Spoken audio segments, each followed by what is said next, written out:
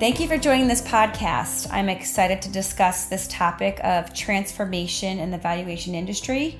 Today's podcast features one of Radian's distinguished experts in this space, Martin Froelich, our Chief Appraiser. Welcome, Martin, and thank you for being with us. Thank you, Rachel. I'm excited as well. We definitely have some interesting topics to cover over the next 10 minutes or so. We definitely do. So there's an abundance of changes taking place in the industry, as you know, but I think a good place to start the conversation is around appraisers because they're really the backbone of the valuation industry. What are you seeing today as current trends with appraisers? We are seeing fewer appraisers entering the field. That's a fact. Approximately 65% of the appraiser pool is over the age of 50, with about 10% under the age of 35. As you can see the concern, over the next 10 years, we're going to start to see a large segment of the appraiser population begin retiring, therefore losing and further diminishing the pool of experience for the industry. Well, that is a legitimate concern. What's happening in the industry that's having this adverse effect on the appraiser population? Yes, one of the changes that we've seen over time is the introduction of appraisal waivers. Initially, they were designed to expedite the lending process by setting out a set of standards of who needed evaluation versus who didn't. And this is a direct result as having too few appraisers in service areas, especially in the rural parts of the country, South Dakota, Nebraska, North Dakota, et cetera. Also, the de minimis threshold change that happened late last year as a requirement of an appraisal went from a transaction level of $250,000 was increased to $400,000. Previously, 56% of all real estate transactions fell below the de minimis. This is now approximately at 72%. So this means the amount of purchase transactions requiring an appraisal has dropped significantly. Wow, 72%, that's significant. And I can see how that increase impacts the appraisers and their availability for sure. What other industry changes are occurring in the valuation space that are also significant? We've actually had a lot of changes over the last year, and one of the more significant is the GSEs having provided industry guidance with regards to interior inspections throughout the COVID pandemic, allowing substitutes for products for the GSEs and the products that we have in place. There's also been a higher utilization of alternative valuations or hybrid appraisals. Hybrids such as our products, the AVEs, the ARBPOs, or the valuation risk reviews and restricted appraisal reports are gaining traction among lenders as we're seeing significant growth over the years. For example, with these products, we see good fit within a company's waterfall or into valuation strategies. The idea is to start with the least expensive, of course, and most automated tool to be able to get some kind of result. And then we also get help in generated MLS and historical data. Home price indices can also be utilized for this too, to show trending data to help make business decisions. And then the use for repair analysis. Using AVEs because they show good detail on properties in pre- and post-repair condition so clients can make better decisions about what to make in an area. And then also we're seeing generating values for HELOCs that are still signed by an appraiser so you get the confidence in value, but at a much lower cost. It's a good option for borrowers who aren't comfortable paying for a full appraisal of a fee of $400 or $500. They also provide as-is and after-repair values for fix and flips. These values are important so that you know whether or not an investment will be a good one. BPOs, broker price opinions, typically provide as-is values, but investors especially want the after-repair to understand what the neighborhood house, what the houses are selling for. Lastly, also generating quick checks for indicating bids for loan buying in the secondary markets. Buyers of non-performing loans and re-performing loans, NPLs and RPLs, will include 2,000 plus loans, for example, in a pool and want to know quickly what the value is to help them prepare bids. There's a lot that goes into these.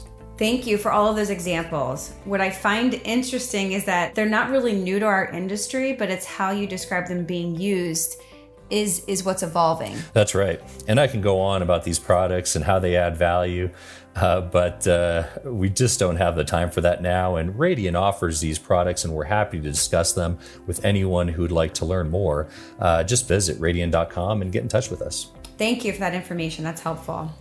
Okay, so let's move on. We actually did a podcast a few months ago on digital disruption. And it's a very hot topic, and it's eye-opening to see how far we've come as an industry. Can you discuss which aspects of the business have been automated and some of the technology driving the next generation of the valuation space? Oh, you bet. The use of AI and machine learning is one of those. The mathematics behind most of these skills have been around for a long time, but we're seeing entirely new value paradigms in their uses. Things like natural language processing or parsing or interpreting information captured from sources such as MLS listings or public record data or servicer notes or other agent journals, and the ability to use a technology for recommendation systems to predict things are all ways we're really seeing AI being utilized today. Other methods that we're seeing are vision analytics. We have to be very thoughtful about when we're building some of these models and potential replacements to the manual valuation process. These processes must be able to discern information not just from text and numeric data, but also from images and video in particular. Also, we're getting a lot of lift in their real estate analytics as they're allowing us to use new tools in the fight to understand a valuation of a property as it relates to the surrounding markets. And then new index techniques are leveraging more data and new valuation technologies as they apply to the science to the entire housing stock as opposed to just sample methods or these repeat sales methods that are really quite limited. So these tools allow users to go more granular in their historical review, as well as provide a better starting point for forecasts of future behaviors. Pretty impressive. These are very cool advancements in our space. They sure are. Another one is our home price indices. Everyone knows what HPI is, but the Radian HPI far exceeds the others. With over 70 million observations, monthly real-time updates, and the ability to analyze property characteristics and more, our HPI utilizes data that goes back 20 years in some markets, and as a market intelligence tool that enables us to understand markets at a much larger picture. Our HPI is the most granular, dynamic, and customizable option in the marketplace today. Our tool can help customers know more about their real estate in their neighborhoods more than any other HPI product in the market. It'll be exciting to see where all of this takes us, and it's great to hear how we're leading the pack there. Oh yeah, but before we get off topic, we're still seeing things like easier forms, inspections being set with mobile apps, improved with better data and analytics, increased QC for appraisal businesses, and as a result, the appraisal users, and AVMs are growing in accuracy and as a reasonable valuation source. Yes, and speaking of mobile apps, Radian just released its very own My Radian appraisal app. So it's exciting to see that we are contributing to that technology transformation. Yes, Radian is definitely doing great things in this space. So you mentioned AVMs a moment ago. I think this is a good topic to round out our discussion about what's happening in the valuation space, because AVMs are a big topic there. Can you talk about the science behind AVMs? I can, and there is a lot of science that goes behind the AVMs, and what we can discuss, as far as the scope here, is their adoption. A big part of that is Fitch announcing the acceptance of automated valuation models from approved vendors to be used as secondary valuation for due diligence. This takes place only when an appraisal is already available by taking the confidence scores from the AVM and mapping this to a benchmark. Other AVMs uses have been expanded to include primary valuations for second liens or for seasoned performing loans. First, AVMs have proven value. Challenges exist, such as the decisions by the GSEs to leverage these models. They're only using their own internal models in determining their willingness to offer an appraisal waiver. On the contrary, Fitch wisely evaluated a number of AVM providers, and they approved 5 of them. But they did it based on a rigorous review for individual use cases, and fortunately, Radian and affiliates was selected as one of those 5. Next, AVMs provide a good confidence score. One of the reasons that AVMs are growing in acceptance is because the mathematically or statistically based in science having the advantage of being able to be back tested or regularly tested to ensure the stability and the consistency is there along with the accuracy. And then lastly, AVMs are data-driven. So the ability of AVMs to harness substantial data ingestion to curate both structured or unstructured data, and to do so in near real time has been a game changer, especially in the development of AVMs to provide more complete results or more complete knowledge of what transactions are occurring and when. Well, these are unique times that we're in, and I think we're going to see opportunities to leverage a lot of these technologies in ways that we hadn't before in the valuation space. Oh, I agree.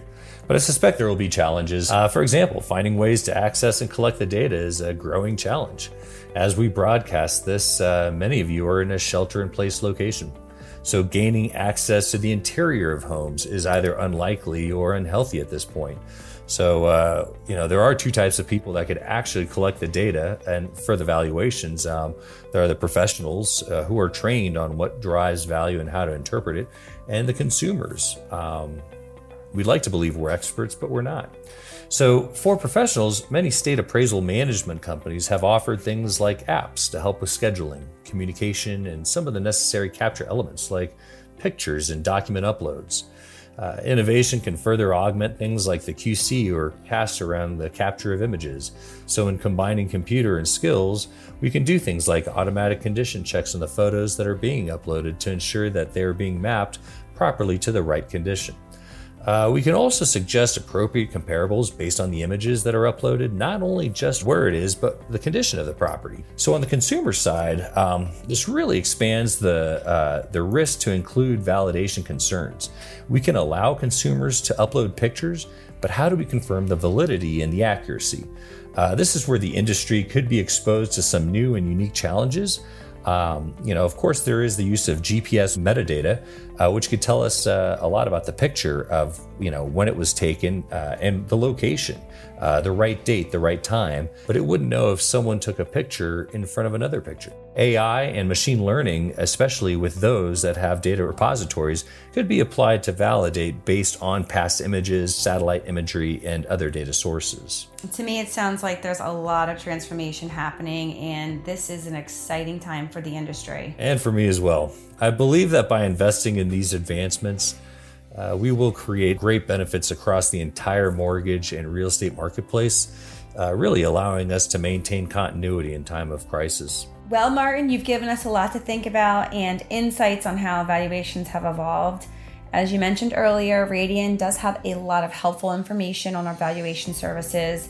Anyone listening can visit radian.com/contact-us.